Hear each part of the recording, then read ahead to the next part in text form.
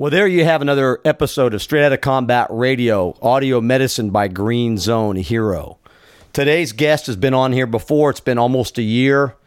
He was our first Australian, and as a matter of fact, our only Australia infantryman to be on our show, Scott Jacko Jackman, who has created an organization in Australia called Whiskey's Wish. His mission is a valuable one to the lives of hundreds of people, helping them, not just veterans, but also first responders, emergency management personnel, corrections officers, to help overcome the challenges of post-traumatic stress and other service-related emotional and physical injuries. So privileged and honored to have Jacko here again on the show, and I really appreciate you listeners sticking with us here on Straight Outta Combat Radio. You're going to enjoy this one. Thank you. You're a steely-eyed killer shadow in the night. You were born to fight. You gotta light 'em up. My name is John Krotek, and I want to welcome you to Straight Outta Combat Radio, audio medicine by Green Zone Hero. We're here to honor the wisdom of America's most valuable asset for combat veterans. We're authentic, we're empowering, we're American. Save us all before they burn it down. Our guest for this episode of Straight Outta Combat Radio has been here before. It has been almost a whole year since we've had Scott Jacko Jackman from the 8th 9th Royal Australian Regiment, ARA, on our program. And I want everybody to know that he's doing some amazing things. Before we get to that, his show was the second most listened to podcast show on Straight Outta Combat. So kudos to him. People love the story of Whiskey's Wish. We're going to get more into that today. But let me tell you a little bit about Jacko before we get started here. He was deployed to both East Timor and Afghanistan. And in 2012, he sustained an injury. In 2013, he was diagnosed with major depression, post-traumatic stress, and a debilitating back and neck injury that basically got him medically discharged from the Army. Soon after, he was deeply devastated after the death of his assistant's dog, Whiskey. And that's, the name Whiskey's Wish. We're going to talk, like I said, more about it. In an effort to support and assist in Scott's rehabilitation, close family and friends gave Scott the encouragement he needed, knowing that he was more than able to help and support others through his experiences, knowledge, and empathy. And like I said, this was the birth of Whiskey's Wish. Its important mission is to provide training and puppies for service dog training to veterans, first responders, and correctional officers who suffer from post-traumatic stress and other service-related injuries. And Scott and his staff down there and his wonderful wife they've done some amazing things. They have been touching lives ever since basically Scott got out of the service. And all I can say, he's an inspiration to millions of people around the world. And he's helping veterans and people that need the help, one dog at a time. And I know he had to get up early. He had to do this interview a little bit before time. And just thanks, Jacko, for being here again. And I appreciate you getting up. I think it's like dark early down in Australia. So thank you. No, that's all right, mate. I don't mind getting up early for you. Appreciate that, brother. So, let's talk about how you got to the Australian Army, who your mentors were, what it was like growing up in Australia. And, we'll briefly hit upon that transition because I really want to talk today about Whiskey's Wish and all the great things you've done over this past year and the time before that. But what was it like growing up in Australia? Oh, no, it's, I grew up on a dairy farm in the middle of nowhere. So 10 miles out of a town that had probably 60 people in it, and grew a pretty sheltered life, I suppose, because there was only, I didn't even know what a Western Oriental gentleman was because we didn't have any. It was all just, we were all just Anglo-Saxons, and, like when an Italian guy moved in and started farming, it was like a big deal because I'd never met an Italian. So it's just like it was a really sheltered life where actually we were probably all inbred because everyone was my cousin. And it was probably good that I got out of that state and started breeding up, diversified our breeding pattern. That's a good point. I think I was looking at our genealogy. They were cousins were marrying cousins, and it was in South Carolina. I think the same thing. Thank God my ancestors got out of there, because I who knows what it would be like now. But did you have military history in your family? Yeah, World War One, World War Two. There are a lot of my great uncles and great uncles that served in the Great War and the Second World War. Out of that, only one Jackman came home in the Second World War, and I was the second Jackman to come home from war. So I've got a pretty rich history in the first two world wars, where a lot of my ancestors, I suppose, gave up their lives for our freedom. And it was only like Dad would have served in Vietnam, but being the only son of a farmer, because obviously they want the farming to continue. Dad was I don't know whether he was in the lottery or not, but he didn't get called up for Vietnam.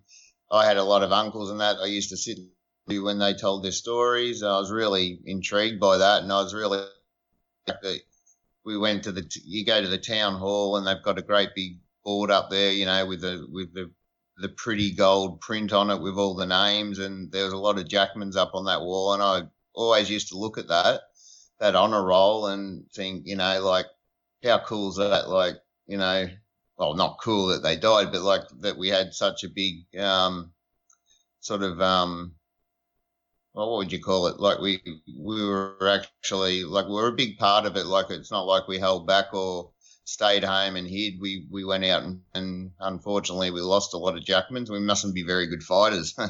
So brave, but brave fighters nonetheless. I mean, no, that's pretty interesting, man, to know that you have that genealogy. What was the decision for you to go in? Was it because of that, or tell us about how you got to the Royal Regiment? Well, to start off with, I was in the reserves with 1st Armoured. I did 10 years as a reservist. Then from 94 to 2004. Then I got out. Then I did a lot of other different jobs, and when I was about 36 and joined full time, and I was a little bit older than everyone else, so I got called. It just it was something that I always wanted to do since I was really young. So all I ever wanted to be was an infantry soldier, and had a lot of respect for those guys. So yeah, I decided to become one. So what was that training like as compared to the armor training? The armour training was it was a lot less punishing, I suppose, because you got to ride around. And then, because I ended up being an armoured personnel carrier driver in 1st Armoured, so 1AR. And then when I went to the training for infantry was just out of control. Like, I didn't think I was going to make it. Yeah, no, it was a real challenge. And then when you got to the end, you thought you were eating a bit and a packet of crisps. And then you find out that, you get to your regiment and then you're just a nobody again. And then you work your way back up, and then someone else goes overseas and you haven't been yet. So then you're shit again. So then I worked the way up. So the training was really hard. I found it, but I loved it because, it was like I was getting paid to work out. So it was pretty cool. So I really enjoyed the training, and I really enjoyed the camaraderie, and, I've still got brothers and sisters, touch with. Unfortunately last year I lost a couple of friends. They were on my trip to Afghan, and both of them were only just 30 and both took their own lives. Unfortunately, last year, one of our recipients of the program, a Vietnam vet, passed away and started the Dave Hanchard Memorial Scholarship Fund. So, because he hasn't got any grandchildren that like boys or grandsons that can carry on his name through Whiskey's Wish. That's outstanding. So How did you get to East Timor, or what happened there? And then, tell us a little bit about Afghanistan. Well, East Timor 2010, it was the year before we sort of started pulling out, like Australia started pulling out of Timor. And it was just, wow, it was a lot of kids with slingshots shooting you in the arse with stone. It was like, the little buggers, like they'd run around, and every opportunity you got, they'd be pinging, you'd be doing a bit of PT, running around the compound, and then you get asked with a stone, some little cheeky little 4-year-old with a slingshot. So, yeah, that was pretty handy. But they were pretty subdued by the time we got there. There wasn't a lot of trouble. I think there was only one riot when we were there. I was attached to the New Zealand Army.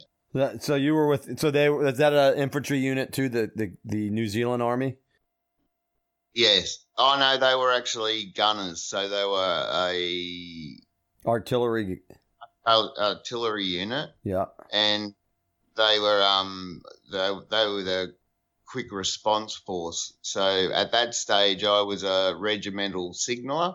So I'd been qualified as a signaller and a radio operator. So over there, I was in charge of a signal attachment. So I was attached to different groups and running the comms for like the New Zealanders and the Australians. So it was sort of a pretty easy gig. So that one was a good one. And then while I was over there, I knew that one of the majors was going to be raising Charlie Company when we got back. So I went and sucked up to him and said, oh, you're starting a new company and you might need some NCOs there. And he goes, oh, yeah, if you want it, you can. I said, oh, that's pretty cool. So when I got back to Australia, I went from Signals Corps to Charlie Company and trained up and got ready for our trip in 2012. We went over to Afghanistan in January. No, it wasn't January. Yeah, it was January. Yeah, January. Yeah, went over there, a little bit chilly. And we were there for the whole winter. And then I think our tour was just on 6 months because one of the other battalions hadn't had a trip for a while. So they stole 3 months off our trip and 3 months off the trip after theirs. Because they used to be, it was 3 RER, they used to be parachute regiment, but they lost their wings and then they were grumpy, so they wanted a trip. So they got part of our trip. But Afghanistan was, that was an experience. Like before my first patrol, I was absolutely shitting myself, like thought I can't do this. But as soon as we stepped outside, like it was just, yeah, job on. Like all the training, every time you go out, you just think to yourself, oh, well, maybe I'm not coming back. So, you just sort of accept it. Like this one might be the one where I don't come back, but I'm going to do my best to try and come back. So I'd say our section was instrumental in finding a couple of IEDs. So what were the people like over there? Were they happy to see you? They had some really crazy traditions that really sort of, like it was bizarre to me. That's the thing though, they've got some things that I just don't understand where how any normal civilization can think that that's a good thing. Like if you're going to.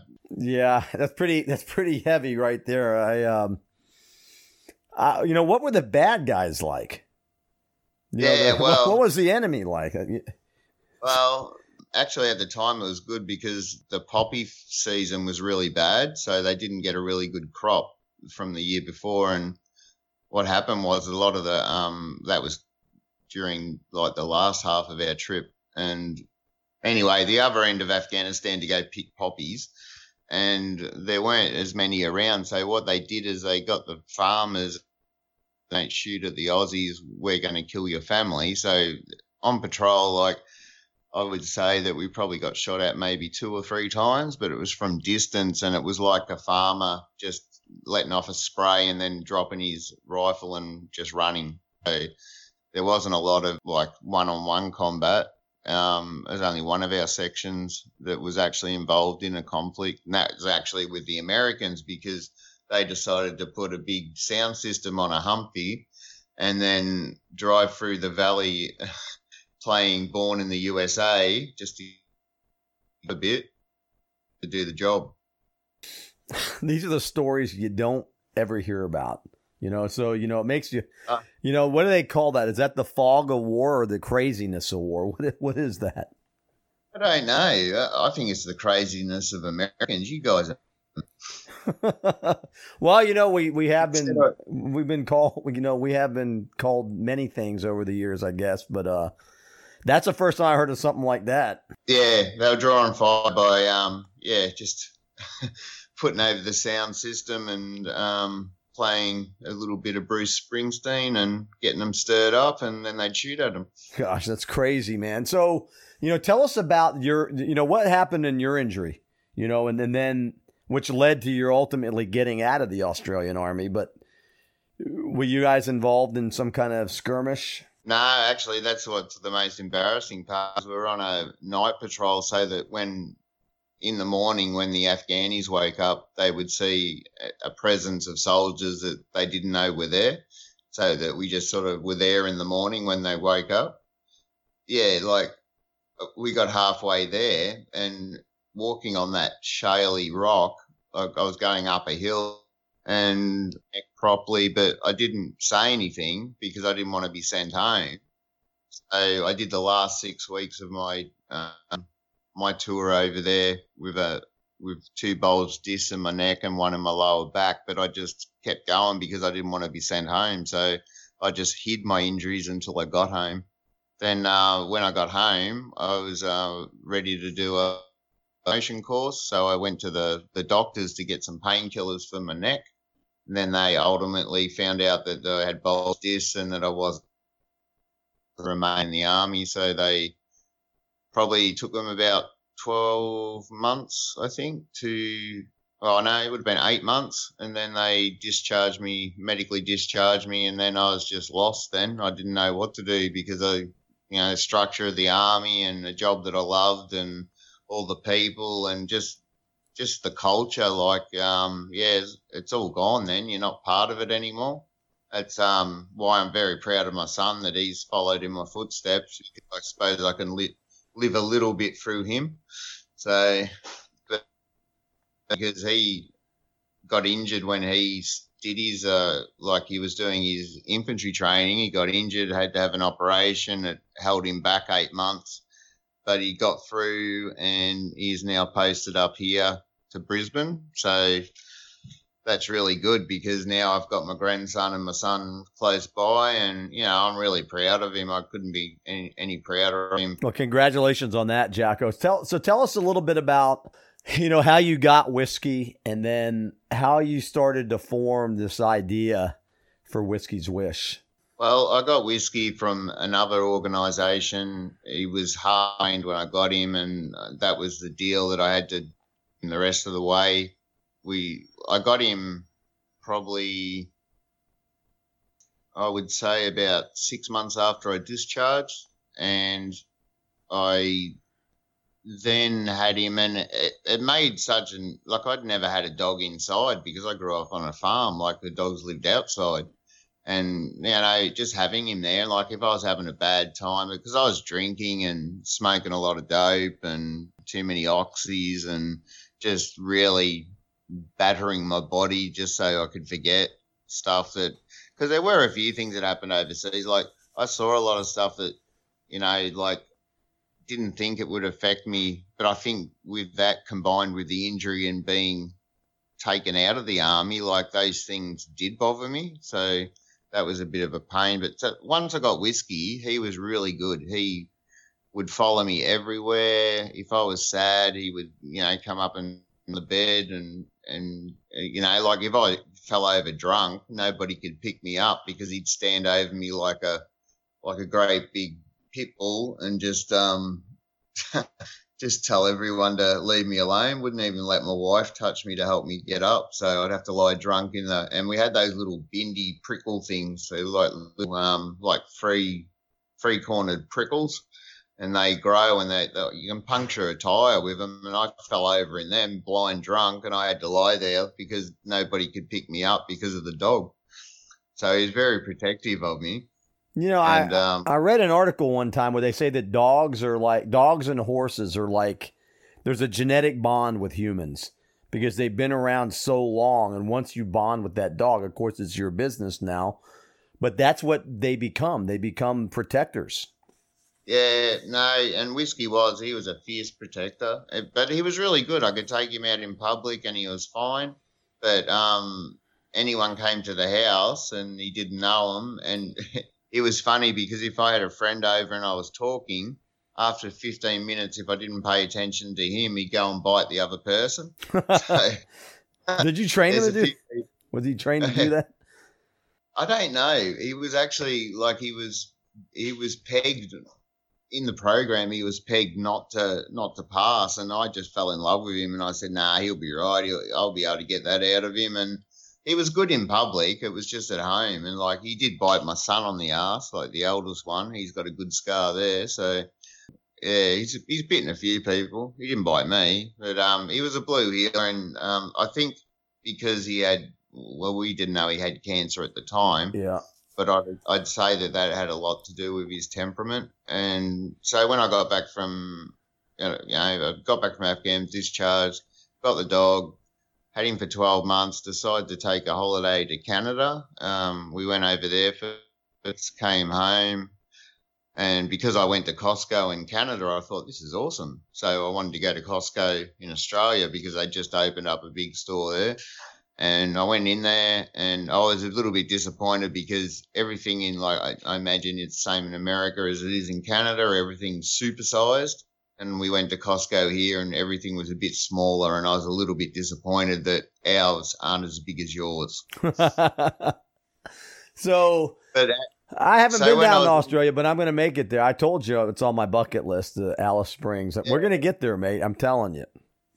Well, that's good. You better get here one day. Don't know what the hell we're going to do there. You said there's not much to do. It's a lot of sand in the middle of nowhere, but I'm sure we can find something to do. When all else fails, have a drink. But yeah, I got whiskey. When I came back from Canada, we went to Costco and I was just reaching down to give him a pat and he had a lump near his collar. So I took him straight to the vet and they said, he's probably got a sore tooth and we'll have to operate on that. So I said, no worries, I'll bring him back Monday. Took him back Monday and, he was diagnosed with terminal T-cell lymphoma. He lasted another 3 weeks and I spoiled him rotten. I gave him lollies or candy or whatever you want to call it, ice cream, the lot. I spoiled him rotten for 3 weeks until he died. And he actually died on the day he was due to be put down. So he didn't actually get to be put down in a peaceful way. He died it was pretty horrible to watch. Just coughing up a lot of fluid and I just said, I'll come around in the morning before he gets put down. And I just kept saying to Whiskey, my mate's coming around. You're going to have to wait a little bit longer. And he waited till he got here and then he gave him a pat and then pretty much he died. Sorry about that, man. That's, you had that bond going with Whiskey and but the good thing is it was a catalyst for what you're doing now. And, that's why, with Whiskey, because when he died, I was offered no support to deal with a recipient that's just lost their dog. So you've got a person that's got PTSD, they're maybe suicidal, and then when you ask for help, there's none there. So we decided from that point that because I wanted another dog, and unfortunately my dog's too aggressive for the program, so they call me the dogless leader. They don't call me the president. I'm the dogless leader because I have got a dog, but she's just very aggressive.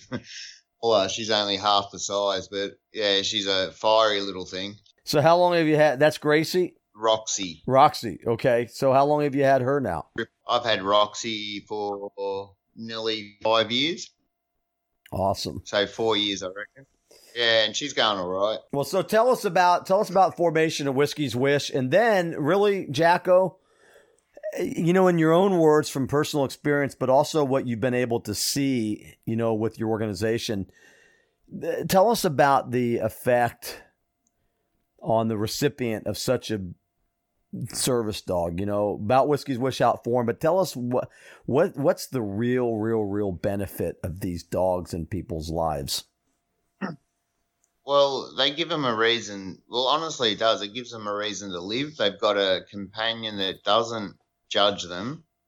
It doesn't tell them what to do, doesn't expect too much. When they come up with and they want to go for a walk or something like that, like you take them for a walk, and they've all got their own personalities, and you'll find that most of the people treat their dogs like kids, like they're just like they do, and I do it too now. Like I said, I'd never be one of those people that hugs and kisses dogs, but with the recipients, like they get their dog, and we've had 2 cases where people have had the dog and actually got to a point where they didn't need the dog anymore, like to go out in public. Like they totally sort of got over their social anxiety and all that sort of stuff. So they've actually, one of them had a dog for 2 years, and now she was agoraphobic, or agoraphobic, if that makes more sense. I don't know how Americans say it. No, you said it's perfect. Just either way, man, I think I get it. So yeah, and she wouldn't leave the house, and now she's going over to, this is over a 2-year period, and she's going over to Japan for her martial arts, and she's gone back to full time. And she's a lovely lady, and she actually said, like, her dog was named after a vacuum cleaner. It's called Dyson. I don't know if they have Dysons over there. Oh, yeah, we do. Yeah. Yeah. And when she got to the point where she didn't need him anymore, she felt really bad because he wasn't coming with her so much. So she actually gifted that to one of my friends, and now he's got a fully trained service dog, and he's happy as anything. So, like, the best outcome is that they don't need the dog, which is a bit sad, I suppose, for the dog, but they don't need that extra support when they're out. But normally recipients, they get their dog, and then they need to build that bond. We used to supply the dogs, or most of the dogs, but we found that when you give someone a dog that's not owned by them, it's quite easy to give back. So we learned a lot right at the start. Let me ask you this, Jacko. How long does it take to train a dog? Or is it different by the breed, or is there like a set time that you all put them through that? Or no, it is different dog to dog, and you got to remember some of these people take a little while to learn. Some people learn or can read it and do the same thing, or have to have a one-on-one trainer. So, like it's different for everyone. But once they get that bond, it's they're doing the training themselves. We're not giving them fully trained dogs. Our program's based on the fact that they bring their own dog into the program. As long as it's less than 3 years old, it's not a restricted breed, and it's deemed suitable for the program. The way that we vet that is that we get them to take a video of that dog with children, with other dogs, just so that we can see that they're not dog reactive people or child reactive, and they're not going to lash out at anyone. So once we've established that they've got a good temperament, basics like walking to leash, impulse control, so that they don't pick up food off the ground, so that they only take food from your hand. They have to be able to, that's sort of like the basic stuff they need to know, like name recall and all the basic stuff. Once they've passed that to a standard that I deem suitable, then I'll let them have the in-training jacket. And from there, because it could take someone, depending on the breed of their dog, because I'm not picking on Americans, but AM staffs are quite slow at learning. American staffies, like it takes a little while for their brain to settle. So we've got those in the program, but once they mature a bit, like they're really good. But then you could have a Kelpie or a working breed dog like a blue heeler, and they'll get to that point a lot sooner, because I'm not saying they seem to be a little bit smarter, like the cattle dogs and the sheep dogs. Like the working breeds seem to be a lot smarter than some of the other breeds. But we do have some hunting dogs as well, like some Hungarian Vishlers.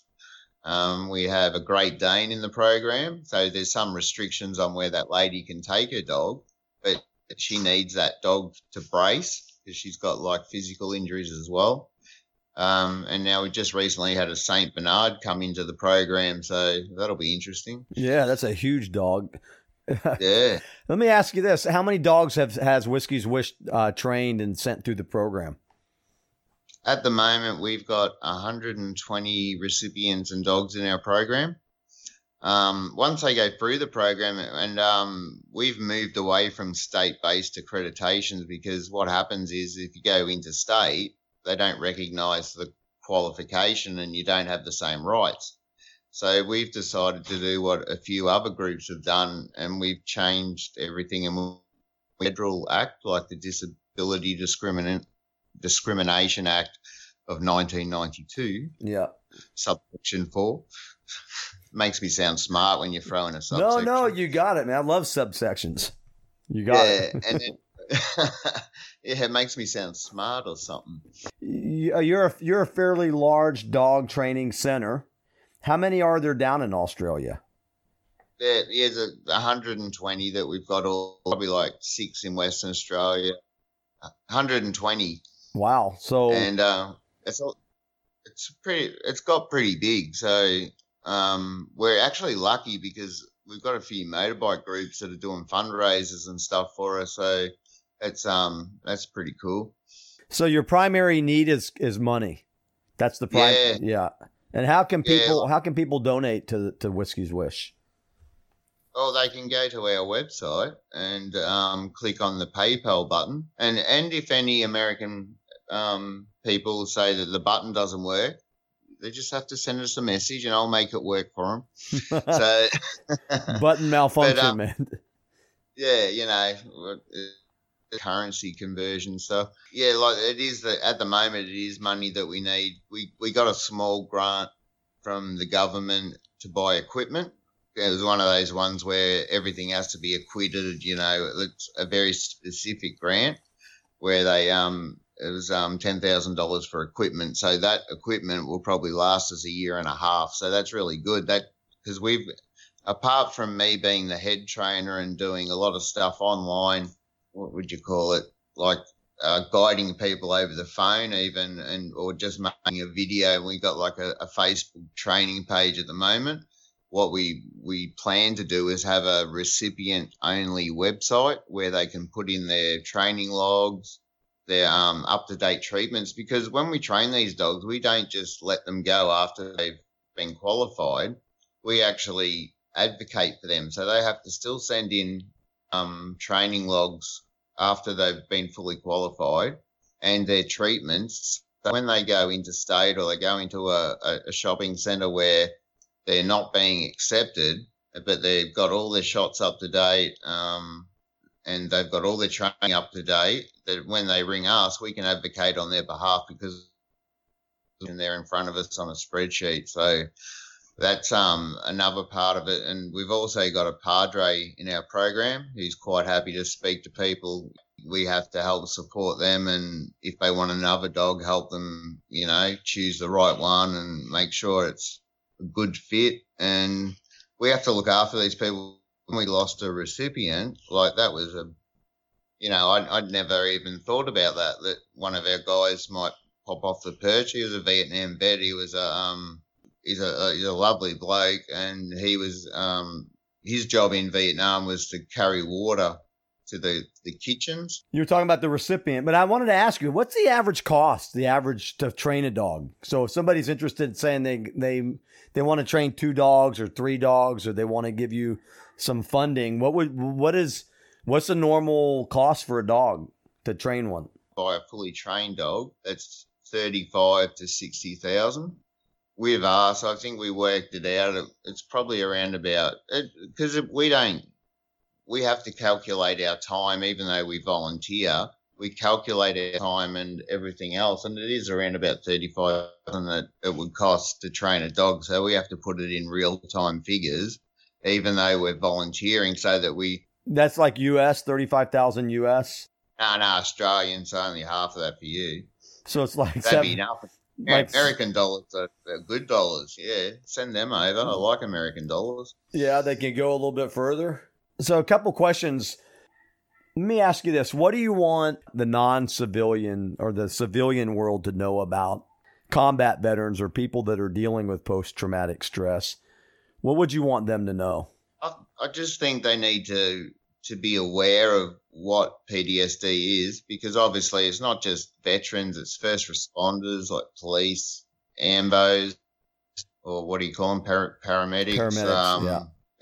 Paramedics, emergency services. Not all of them go overseas but they protect us here in the country. They go through the same sort of stuff, like correctional officers get bashed, police get shot, bashed, paramedics get shot and bashed and stabbed.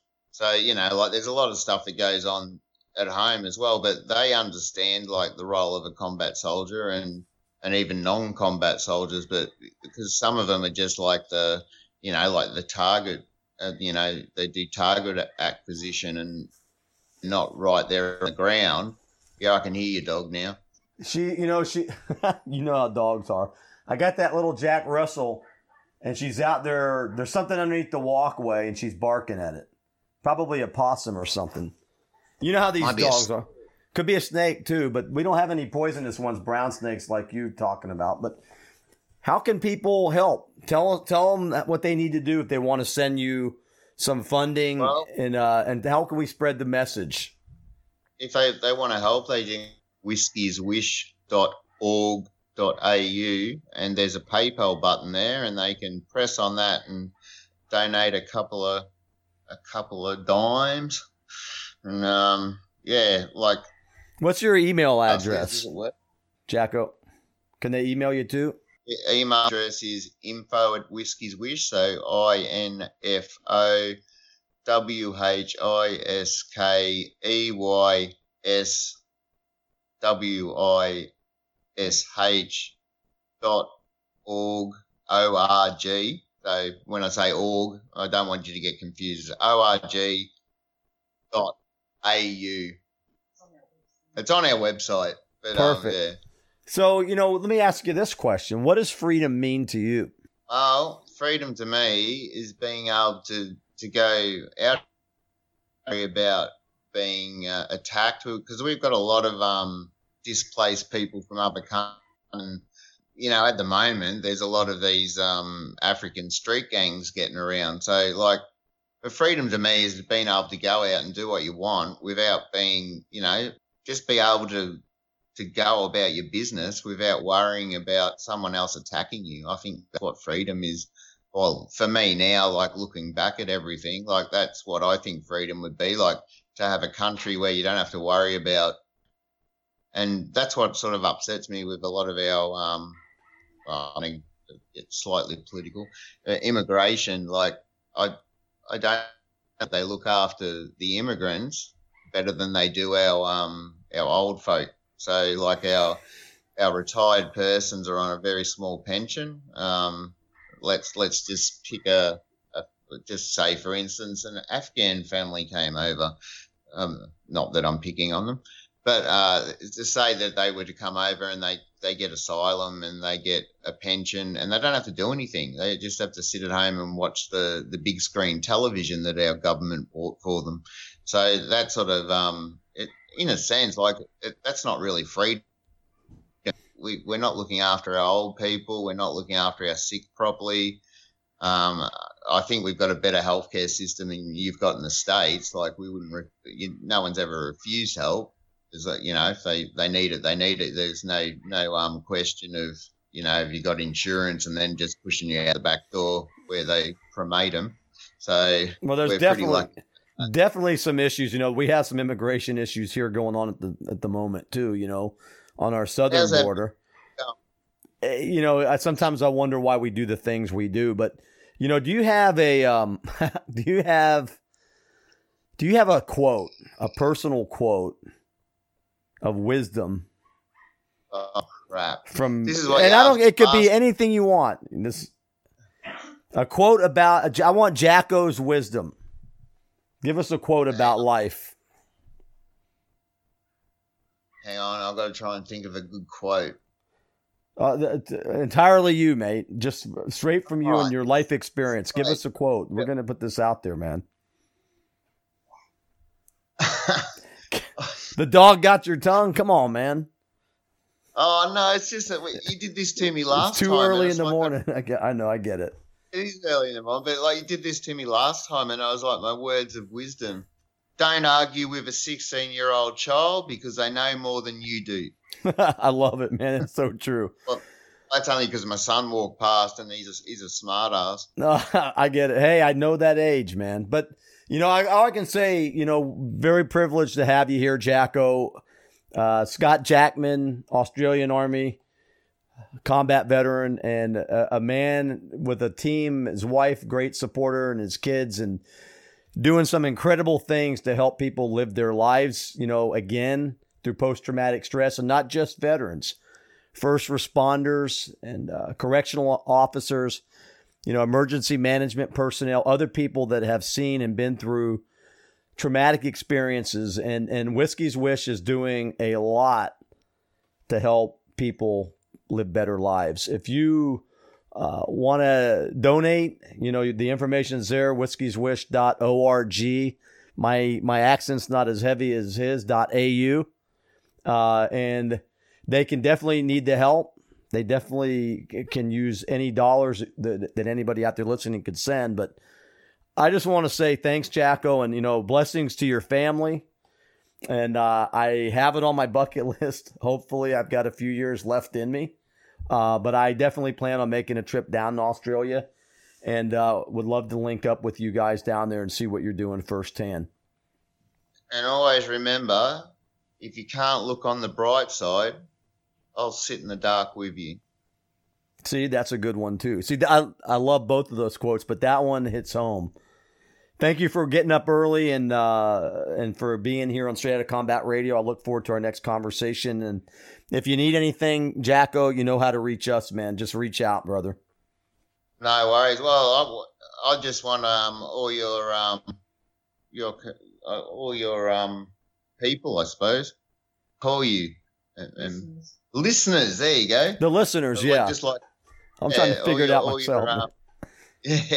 All your listeners to know that we appreciate anything that we can get. Like, all money goes back into the program. We're all volunteers. There's no one's paid, so it all goes to the veterans. The veterans pay nothing. It's a free service, and that's the least that we can do for these guys and girls that put their life on the line and have been injured mentally, physically.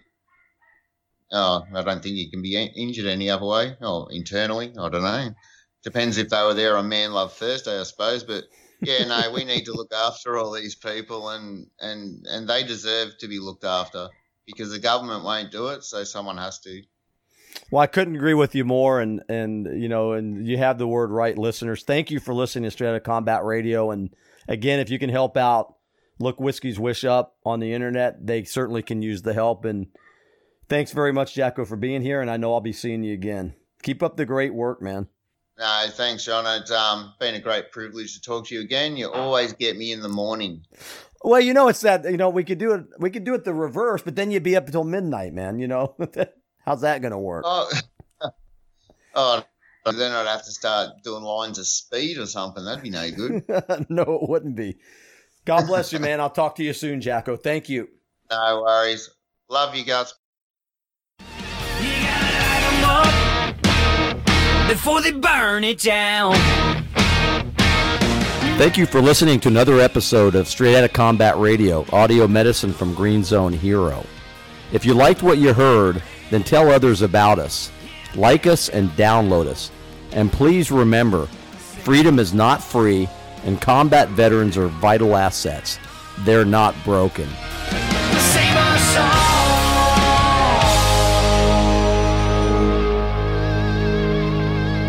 before they burn it down.